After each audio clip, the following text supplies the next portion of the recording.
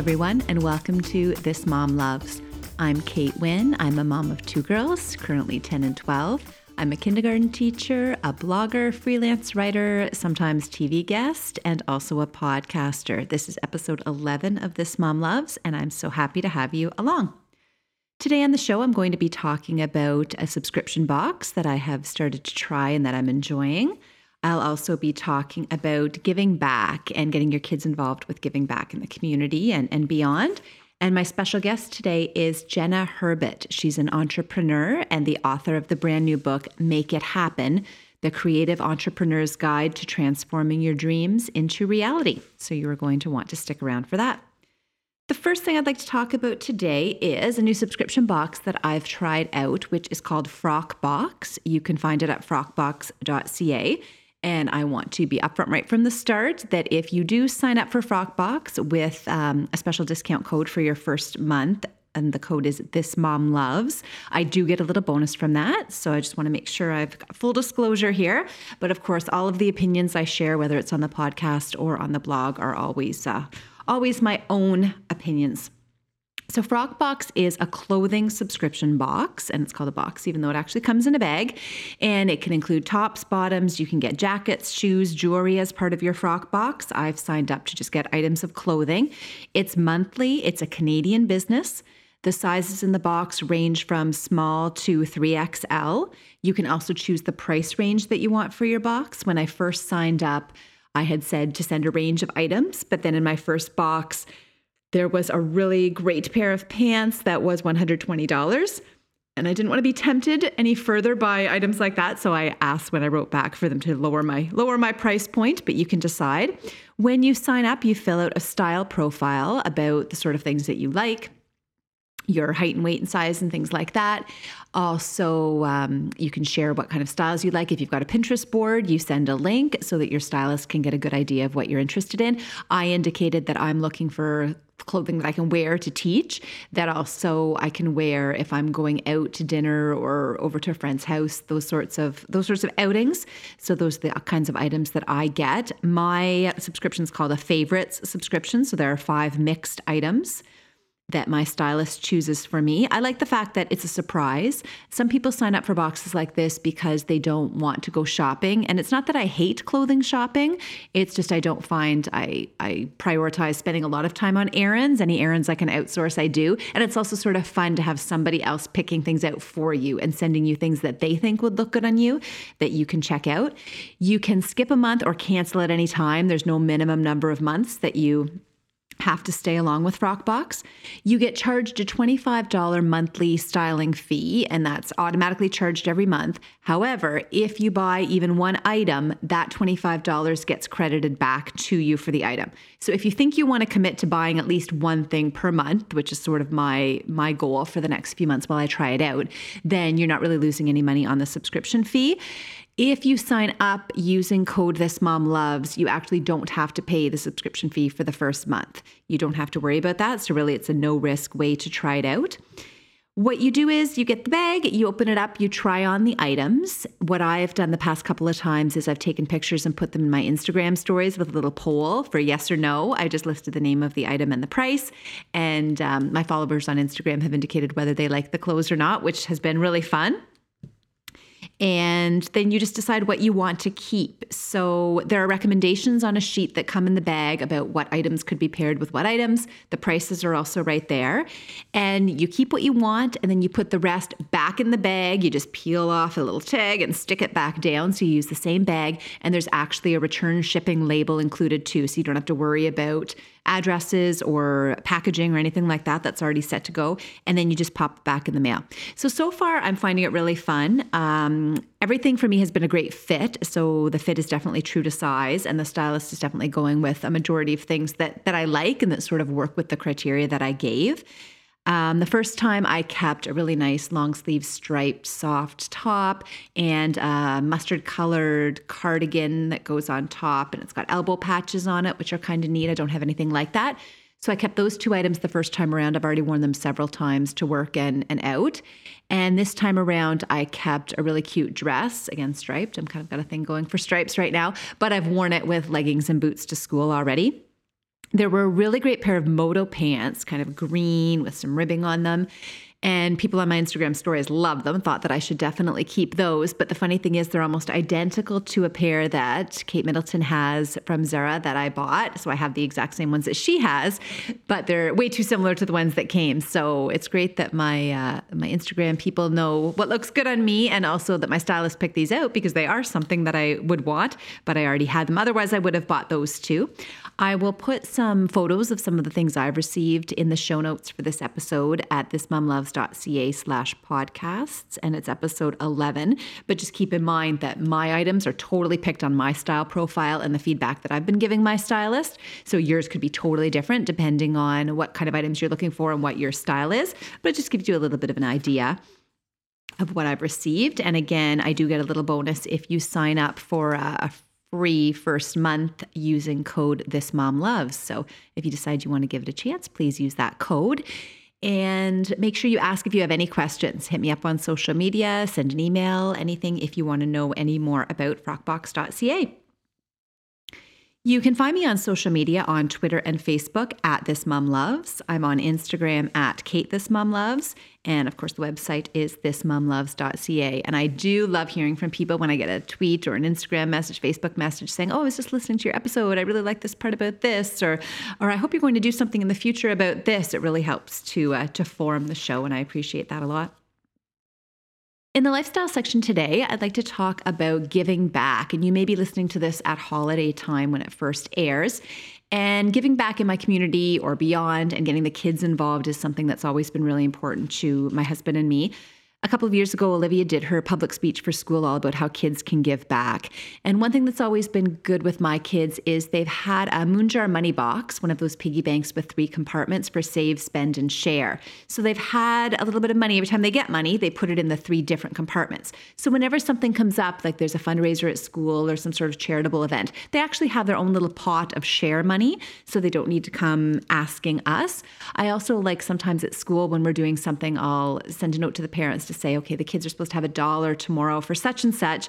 See if they can earn it. Tell them they need to earn that money. So it's not just always the adults handing over the cash. The kids kind of see that there's something that they need to do for it too. A couple of years ago, my girls ran a cold drink stand in the summer, and they donated half of the profits to the local hospital, which was great. And we talked to them too about being entrepreneurs, as you'll hear a little bit more about from Jenna Herbert later in the show. But, we didn't think it was necessary that they had to donate every cent that they made for working all of those long, hot days in the summer. They kept half of their money, but then they did share half of it with the local hospital, which was really great of them. You can also encourage kids to use their talents. For example, even one of her friends did some baking, and we dropped it off at the nursing home one day. If your child can knit, that sort of thing, even doing chores or errands for neighbors or other people.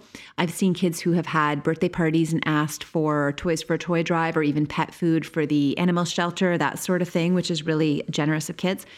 I always get my girls to do a big purge of their rooms before Christmas time. So they have to empty out and sort closet, dressers, desk drawers, all of that sort of stuff, their bins, bookshelves, and donate anything that they don't need anymore. And they have to do that before they make their Christmas list. So the idea is clear out all the things you don't use that somebody else might have a better use for before you start thinking about what you want next. And anybody who knows me knows I love to purge stuff. I'm constantly filling a box of things for donations. We usually take our items to Vinnie's, which is the local St. Vincent de Paul store, but I'm sure you'll have something where you live, a place where you can donate all of your items. And again, holiday time, food drives, but even when it's not holiday time, I know the food pantry shelves get very bare because people tend to do things at Thanksgiving and Christmas and not so much the rest of the year. So keep that in mind. A specific initiative that I'm helping with this year is the Shoebox Project, which you may have heard of. So it was founded by Caroline Mulrooney and her 3 brothers' wives, Jessica, Vanessa, and Katie. And you may have heard of Jessica Mulrooney before. And the purpose of the Shoebox Project is to fill shoeboxes with items for women who are living in shelters or waiting for affordable housing in those sorts of situations. So you take a shoebox with a separate lid, you wrap the box and lid, or you can get a box, like a decorative box at the dollar store or someplace where it's got its own separate lid, and fill it with $50 worth of items that a woman might appreciate at Christmas time. Some of the things that are suggested to be included are something warm like socks, mitts, scarf, or hat, something sweet, nut-free chocolate or candy, multivitamins, body or hand lotion, soaps, toothbrush, toothpaste, hair things like shampoo, conditioner, comb, nail polish, mascara, lipstick, lip balm, purse-sized Kleenex or cosmetic bag. Little gift cards are welcome as well. Some things that they don't want included in the shoe boxes are used goods or those little hotel samples. They really want these boxes to make the women feel special and loved, and tiny samples or things that are used might not do that as much. Clothing with sizes on it, not a good idea because you don't know who's going to be receiving the box. Anything containing alcohol like mouthwash, hand sanitizers, or candy. Things for the bath shouldn't be included, like bath bombs or bubble bath, because most shelters don't have bathtubs. Candles, razors, jumbo-sized containers, and books. Something else that they don't want in the boxes is feminine hygiene products. And often people will ask, oh, well, why not? Isn't that something the women really need? But we're not looking necessarily for those really utilitarian things. We want the boxes to be filled with things that are a little more fun, a little more sign of love than something like that. Although feminine hygiene products can always be donated separately to shelters and things as well. Because, of course, yes, women do definitely need them. I will put the link to the Shoebox Project in the show notes at thismomloves.ca/podcasts episode 11 if you are interested. And there will also be a link for all of the locations for drop-offs. There are branches all across Canada and into the United States now as well. So if you want to find the closest place to you to drop off your shoebox. And perhaps filling an entire shoebox with $50 worth of items isn't something you're in a position to do right now. Keep in mind, you could always do it jointly. So maybe at the office, or if there's a party, maybe you're getting together for book club soon, or the hockey team's doing something. Each person can bring one item and put them together and fill a shoebox. And that's a great way to do it without as much of a cost to everyone. So again, I will have that information in the show notes. I'll also put a video of Olivia's speech on how kids can give back in case you're interested in watching or showing to your kids or students as well. I'm very pleased to welcome my special guest today, Jenna Herbert. She's the author of Make It Happen, The Creative Entrepreneur's Guide to Transforming Your Dreams into Reality, which sounds great. Welcome, Jenna. Thanks for having me, Kate. Thanks so much for being here. First of all, could you please share a bit about the story of your entrepreneurial journey with us? Absolutely. I don't know how far to go back, but I realized by writing the book, I was always an entrepreneur. Even when I was a kid, I had little businesses that I started. And one of the ones I mentioned in the book is my brother and I, growing up, we lived on a golf course. And what we'd do in the summers is we'd go down into the valleys and the ravines and collect all the mishit golf balls and then resell them to the golfers. Brilliant. Along with my dad's beer. So we would, when we were young, gosh, we were probably about 11, 12 years old. And we would sell my dad's beer that, he would come home and say, where did my beer go? Like, oh, we sold it. It's like, well, how much did you sell it for? And we sold it for $1. And he told us that was too low.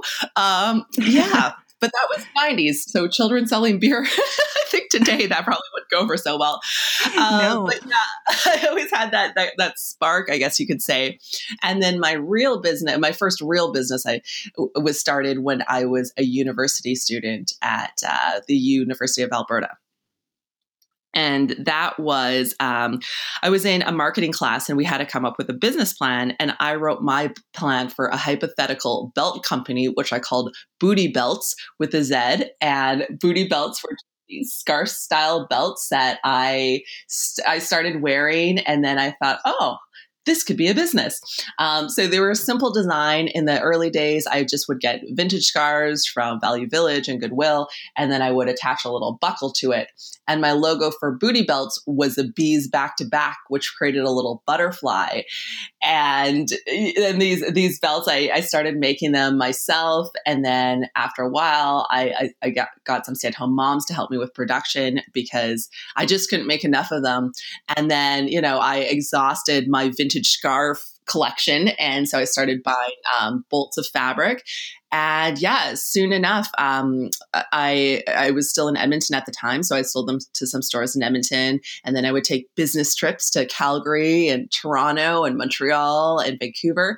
And so I was in about 30 stores when I had the idea to do the largest trade show for apparel in the world, which of course is in Las Vegas. And so I convinced my younger brother Chandler to come on board, and I made him wear a Booty Belt T-shirt, and he wore it for one day, and it was these, of course, back to back. So it had the butterfly and the booty belt, and on the back of the T-shirt it said "Shake it up." So he told me, he's like, I will help you, but I am not wearing the shirt. And that experience, it was very, very expensive to do that show. I think it cost me all in about $10,000. Wow. And I was probably 23, 24, like didn't really have any experience, but just had this big dream of making it happen. So that trade show actually led, it wasn't until after the show, because during the show I hardly had any orders, which was very discouraging. And Las Vegas is not a good place to be sad. Good point. Good point. I soon realized, I'm like, this is not the place you want to feel this way. But then soon after the show, the old fax machine started to ring, and I ended up getting a department store in Japan ordering my booty belts for about 60 of their locations. So that was like the biggest order of my life. Like it was massive. And there's always these turning points in an entrepreneur story. And for me, getting that order was one. So with that, filled the order and, had a lot of press and recognition because of my story, starting from university, then doing all the stuff in my parents' basement.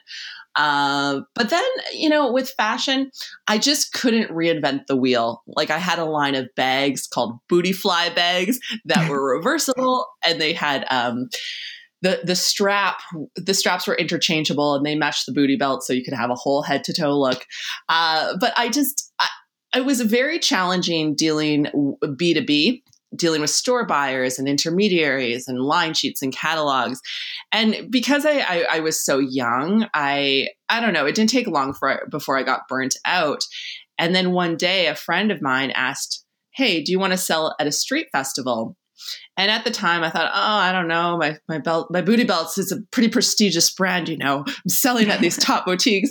And I thought, well, it might piss off the store buyers if I'm selling at these festivals. But I thought, you know what, I want to try it. And it was such a great positive experience for me because, for one thing, I got to actually sell my product to the person who was going to buy it, as opposed to a store buyer who was just looking for trends. It was dealing with people who were like, oh my God, I love this. It's great. And that gave me a lot of encouragement. So I started to just do any festival, craft fair, you name it, around the country. So I basically lived out of a suitcase for a year and a half, 2 years. And this would have been like mid 2000s. So back then, craft fairs weren't so cool as they are today. Yeah, we've come a long ways. Etsy was new, and even social media was brand new. Like there was no Instagram even, which seems shocking. Life without Instagram. But yeah, after doing a bunch of these shows across the country, I just kind of thought to myself, like, I wonder if I could start producing these things, because I reversed engineered, like, okay, what do you need? You need a venue. You need to, you need to sell booths. Then you just basically market the crap out of it. And that became the formula, and, started the first show. It was really small with only about 25 exhibitors. And I started the first show with a friend of mine, and then it wasn't long before my brother Chandler, the same brother who wore the Booty Belt T-shirt, was like, "Hey, there's all these guys that come to your show, but there's nothing for them to buy." And he was right. There wasn't really anything for men at the craft fairs back then. So he came out with a line of T-shirts, and basically had a monopoly right off the get-go. And then his eyes really opened to the potential of this business. So I had to make the hard decision and end things with my first business partner. And then my brother and I got into business and founded Make It. Wow, that's a great story. Yeah. Yes. Yeah. So that's kind of like the first part. And then, over the last 10 years, Make It has grown. And now we're in 3 cities and we have each show, we have over 200 Makeys, we call them. And yeah, I mean, we I think in a year, we attract over 100,000 customers too, which is pretty incredible. That's awesome. So right back to the beginning of your story, you started with, some childhood experiences as an entrepreneur. So for all the moms or maybe dads who are listening right now, how do you think parents can support kids? Because obviously there must have been something in your home to kind of encourage you or make you feel like you could do that. So how can we support our kids to have that entrepreneurial spirit when they're young? I think when my parents found out we were selling alcohol, it wasn't their proudest moment. No, not so much but, that. I think they were probably impressed. Yeah. And another one of the stories that I share in the book is my brother and I started making bookmarks and then taking the bookmarks door to door and selling them. And again, my mom's like, okay, next time ask me, I'll come with you. But again, it is the 90s. Things were different then. I would say if you do have a child who has that creative spark, get really curious about what that is. Because the other entrepreneurs that I interviewed for Make It Happen, they all shared that, which I thought was fascinating, that this entrepreneurial gene or whatever it is that makes people want to choose, that makes people choose this path, it starts young. And I feel like with any sort of talent, like if your child's musical, if your child, is a natural athlete, it's important for parents to really see these talents and take them seriously, because I think a lot of times I don't have children yet, but just from my friends that do, and just being a child myself, Yeah. a lot of times it appears that maybe parents don't always take their kids' talents seriously, but I feel like now, just as consciousness has shifted and people are becoming more aware and in a way more sensitive, it's really exciting because, children really are our future. And when you have that talent to take an idea and make it real, it's such a valuable resource. Mm-hmm, for sure. Now, in the book, you have a chapter about discovering your formula for making it happen. And I mean, all of these things in the book kind of encourage entrepreneurs out there to get out there and do it themselves. Can you speak a little bit to some of the components of your personal formula for making it happen?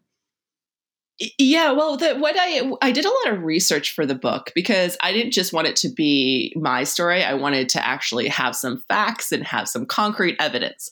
And then I was looking into goal fulfillment, manifestation, all those topics, and going deep down the rabbit hole. And what I realized is there's not. And I mean, I kind of knew this all along, but there's not one formula that's going to guarantee success. Like you could do all the right things, so to speak. But if you don't shift your mindset, like the mindset, I can't express it enough how important that is. Having the right attitude, and even when stuff happens that you don't really want to happen, to actually be able to see it as a blessing. So for myself, like I'm very sensitive to energy, and I like to be in a very comfortable place when I'm creating. I also need a lot of support and encouragement. And I think that's a reason why I've been able to be so successful with Make It, is because there is built-in accountability. Because, we have these shows and they got to happen. And I have hundreds of artists that would be pretty pissed off if they didn't. So for me personally, I need that accountability built into my formula. Some people might not need it so much, but for me, that's important. And again, just being in a place that feels good. And, the self-care, we hear about it so much these days. And I think there's some misconception, like self-care is not just about getting a pedicure and taking a bubble bath. Self-care is being really aware of your emotional state and knowing when to push and when to back up off a little bit. Because when you're an entrepreneur, I'm sure Kate, because you're an entrepreneur, and your listeners know because they're entrepreneurs too, I'm sure a lot of them. It is possible to work 24/7. It really is. There's no shortage of things to do when you have your own business. But if you do go too hard for too long, your nervous system and your body will start to shut down, and you're not serving anyone when that happens. No, that's an excellent point. And you know what? I'm going to jump ahead to a different question right now because it kind of tags on to that, because you offer some great advice in the book too about setting boundaries, which kind of connects to the whole not working 24/7. So can you share a little bit about that and why that boundaries are important? Well, boundaries, the higher you get, and how the analogy I used is a spiral staircase. It's not just a regular staircase, it's a spiral. And the reason I stress that so much is, I've started new businesses in the last little while, and you really do start from the bottom. Doesn't matter how high you are, how successful, how wonderful, all these things.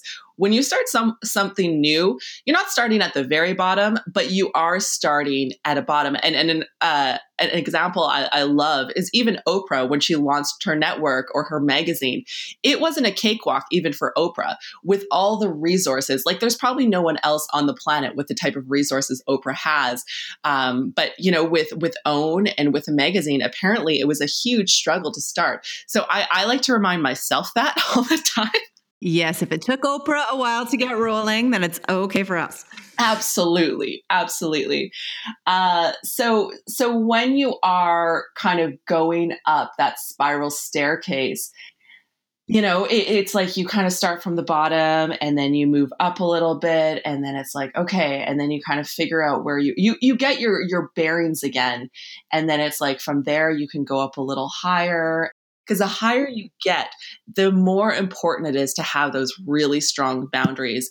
And so you can think of the spiral as one that gets a lot narrower at the top. And what I've learned is even the bandwidth you have for friends and even social stuff. Like, I used to go to all the things all the time, and it was fun and it was exciting. Now I'm very selective what I go to, because my time and my energy are such a valuable resource. And I know other people. I know Marie Forleo, who probably a lot of your listeners are familiar with. She has this saying, like, get on the no train. And at first I thought, well, why would you want to say no to everything? But what happens when you first start out? You have to be a yes person and say yes to everything to get those opportunities. But once your business starts to catch on fire and you start to move faster and faster and get that forward momentum, then it's really important that you create these strong boundaries for yourself, because otherwise there's just too many shiny objects, and you're going to get frustrated, and you're going to burn yourself out a lot faster. And what about emails when you're running your own business? Are you one of those people who doesn't do emails evenings and weekends? Do you have certain hours? Do you shut the phone off? How do you do that? Truthfully, it kind of depends on the season, because with Make It Show season, which is my reality right now, just finished, have Calgary next week, then Vancouver right after. It's not as realistic for me just to shut off, but I do set boundaries, but they're a little bit later and maybe a little bit on the weekends. But I do think that practice is important, because one of the sayings, I don't know who coined this, but we teach people how to treat us. And it's very true. If you are one of those people who's responding, after a few seconds to every text message, then you're training people that you are super, super accessible, which can serve you maybe for a short period of time, but that's not sustainable forever. And you can't be super accessible to everyone all at the same time. There's just not enough hours in the day. And also even to write the book, I had the privilege. I was able to go to Bali for about 3 weeks and really get quiet and kind of take in the magic of the island. I don't know if it would have been, well, I'm not going to say it would be impossible, because I know I would have just had to have been stricter with my boundaries. But the tension that you need to do a creative project versus, answering emails, it's a far different state. So if you're going to do a painting or write a book or do whatever, you really need that quiet in a time when you don't have any interruptions. And that's only created if you decide that you're going to create it for yourself, because the world wants to interrupt you. Good point. Yeah. Yeah, no, that's great. I really related to another point that you made in the book. You talked about make it before you're ready. And you said to start this journey, you don't need to have all your ducks in a row, not even close. And I really related to that in connection to my podcast, because when I decided I wanted to start, I did a ton of research and there were certain, technical things I needed to learn and that sort of thing. But then once I had enough to get me started, I just thought, you know what, this is never going to be perfect. It's never going to be, exactly what I might want it to be for my very first episode, but I have to just jump in there and do it. And I'm glad I did. But I think there are a lot of people out there still struggling because they've got these creative ideas. They want to do things, but they're just not quite ready. So why do you think people struggle so much to be perfect when they start? And how can you encourage them to get going? Well, I think it's amazing that you went for it with your podcast. And you've obviously had quite a bit of success with it, which is even more challenging but at the same time, it's because you stuck with it. And that's really the magic formula, is sticking with something. And I know pretty much everyone I talk to wants to have a podcast, but what differentiates you from, the masses? And I think you have to want it bad enough. And you have to be comfortable with the discomfort. And it's never going to feel great. Full transparency. I've been dealing with a lot of stress lately. It's good. It's like the books come out. It's gotten a lot of publicity. I have the shows. I've had some staff turnover. It's just a lot. It feels like drinking from a fire hydrant. And some days I'm like, oh my God, how am I going to get through it? But I've trained myself that even though it feels weird and uncomfortable and my stomach can be in knots and I could have these feelings, it's going to be okay. And, that comes from the more spiritual side of things, like the practices, like meditation. And, one thing is just being super aware of what's happening and knowing that it's not permanent, but it's gonna suck for a while. And that was one thing I really stressed in the book, because starting is easy. And when you start, everyone's so excited for you, and you post on Facebook and you get tons of likes, like, oh, I'm going to write a book, or I'm going to launch a podcast. Yay, go Kate, you're awesome. You can do it. You get so much encouragement in the beginning. But then it's sort of that tundra of the middle where there's nothing really sparkly or celebratory or fun, or it's just a slog. I hear that. It's a slog, and it doesn't feel nice. And you're like, what the F am I doing? And, a lot of times your friends can't relate, your family can't relate. So you don't really, unless you're part of entrepreneur groups, which I think is a fabulous idea to get some support. But the middle, it's very easy to just disappear. And what I equate it to, it's like quicksand. You can get stuck and it can pull you in and pull you in and pull you in.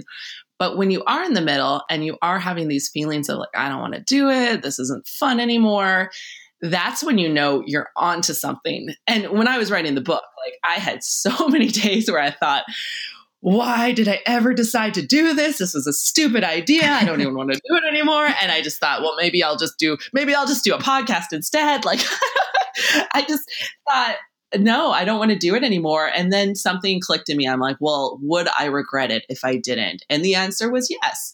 And if that's your answer, if you're going to regret it, it sounds harsh, but you got to suck it up and just, you got to keep going. Yeah. And you mentioned also in the book the importance of cultivating an attitude of gratitude. How do you do this in your life? Cultivating an attitude. I think it's having that awareness, and also just filling your mind with as many resources as possible. I think, people binge on Netflix. I think you should binge on self-help, and you should binge on anything that's motivational, because, we really become what we feed ourselves. And that's not just food, that's information. And I like the term brainwashing myself, because sometimes that's what it takes. If I'm in a very challenging position, I will just, one podcast I really love, it's on NPR and it's called How I Built This. And the host, his name's Guy Raz, and he interviews like the founders of Instagram and Sarah Blakely from Spanx and the founders of Airbnb, like all the top names. Mm-hmm. And what's so interesting is they all have have patterns. And what the patterns are is having the idea, launching the idea, then it's hard. And then something bad happens. And then another bad thing happens, another bad thing. But then they pivot a little bit, and then they pivot a little bit more. And then they meet the right person, and then the right opportunity comes. And like out of all, I've probably listened to all those podcasts. There's not one that it was easy. Mm-hmm. And, when you look at celebrities or you look at anyone famous, like nobody has this easy story of rising to the top. It's all about the perseverance. And another interesting thing you talked about in the book, you mentioned that when it comes to looking for a mentor, don't ask someone to meet for coffee so you can pick their brain. So that's a pet peeve. So what would you say is the right way to go about it? If someone kind of has their eye on a mentor, how to approach them and how to go about it? Well, and I mean, it all depends on your relationship with someone. If you have a closer relationship, that's probably an appropriate thing. But what you have to realize is the people that you want to be your mentor, they're the ones who are higher up on the spiral staircase. Mm-hmm. And they're the ones who are setting strict boundaries on their time and on their energy. But that's not to say that they don't want to help you. It just means that they're going to be harder to pin down. And I really feel that when you go into something with generosity and, and wanting to serve them, and you might think, well, that's weird. What can I do to help someone who's already successful? You'd be surprised, maybe like just to offer something. And I mean, if it's not one of your own services, maybe at least take them out for lunch or more than just a coffee. Right? And the whole pick your brain, or maybe it's a 15-minute phone call, because like for myself, if I'm in show season, like there's no way I'm going to meet anyone I hardly see my close friends. But someone who was really sincere and genuine and said, you know what, I would really love to chat with you. Like, can you spare 10, 15 minutes on the phone? I would say, yeah, sure. That make it like, I think the key is making it easy for them. Mm-hmm. And yeah, and just being really generous in your approach, and, follow up with even something like maybe you offer them like a free yoga class or just, and if you're a jeweler, like maybe you just give them something, because what happens, I think, when you get more successful, people just think, oh, well, I can take advantage of them. They've already made it. But you're still a human. Yes, it doesn't feel nice to be, it doesn't matter how much money you have. Like, I'm sure, even to bring Oprah up again, I'm sure even Oprah appreciates a thoughtful gift, or just, and it doesn't even have to be a material thing, but just something that recognizes, anything that she does to help someone else out. Well, this has been so much fantastic advice for all those entrepreneurs and aspiring entrepreneurs out there. Thank you, Jenna. The last question I want to ask is something I ask all of my guests. Do you have a favorite thing that you could recommend to listeners? It might be an app or a drink or a beauty product, something that you recommend that they could go out and try. One app I really love, it's called Read It For Me. So readitforme.com, and there's an app as well. And what it is, it's a book summary. So they summarize, it's mostly business books, self-help books, but they summarize them in 10-minute videos and audios. And it's a really, really great way to absorb a lot of information without a lot of effort, because you can just watch these 10-minute videos. And it's also great because if there's a book you think, oh, should I buy it? Should I not buy it? And then you can listen to a 10-minute chunk. It saves you a lot of time. So I would say that is something that's been really helpful for me. That's great. I haven't heard of that one. Thank you. Well, I will have a link to get more information or to purchase Jenna's book, Make It Happen, The Creative Entrepreneur's Guide to Transforming Your Dreams into Reality. And I will also have links to her site and social media accounts on the show notes, which will be at thismomloves.ca/podcasts. And this is episode 11. Thank you so much, Jenna Herbert, for being with me today. Oh, thank you, Kate. Great questions. And that is it for this episode of This Mom Loves. As always, I would like to thank my editor, Lucas Wojcicki, and remind you that information from this episode will be at the show notes at thismomloves.ca/podcasts. And this was episode 11. There will be a link to sign up for Frockbox if you're interested, as well as that discount code, a link for the Shoebox Project and all the information about that, the video of Olivia all about how kids can give back, and some pictures as well of my Frockbox items, just in case you want to take a look at any of the clothing that I have received. Just a reminder that it's always so helpful for you to subscribe to the show, for you to rate it or review it wherever it is that you listen, and even just word of mouth if you just tell a friend, maybe show them how to listen to podcasts if they haven't done it before, or any little shout out on your social media channels or sending someone a text or an email just to let them know about the show can be really, really valuable in helping other people find it and helping This Mom Loves continue to grow and to be successful. So thank you so much for listening, and until next time, have a great week.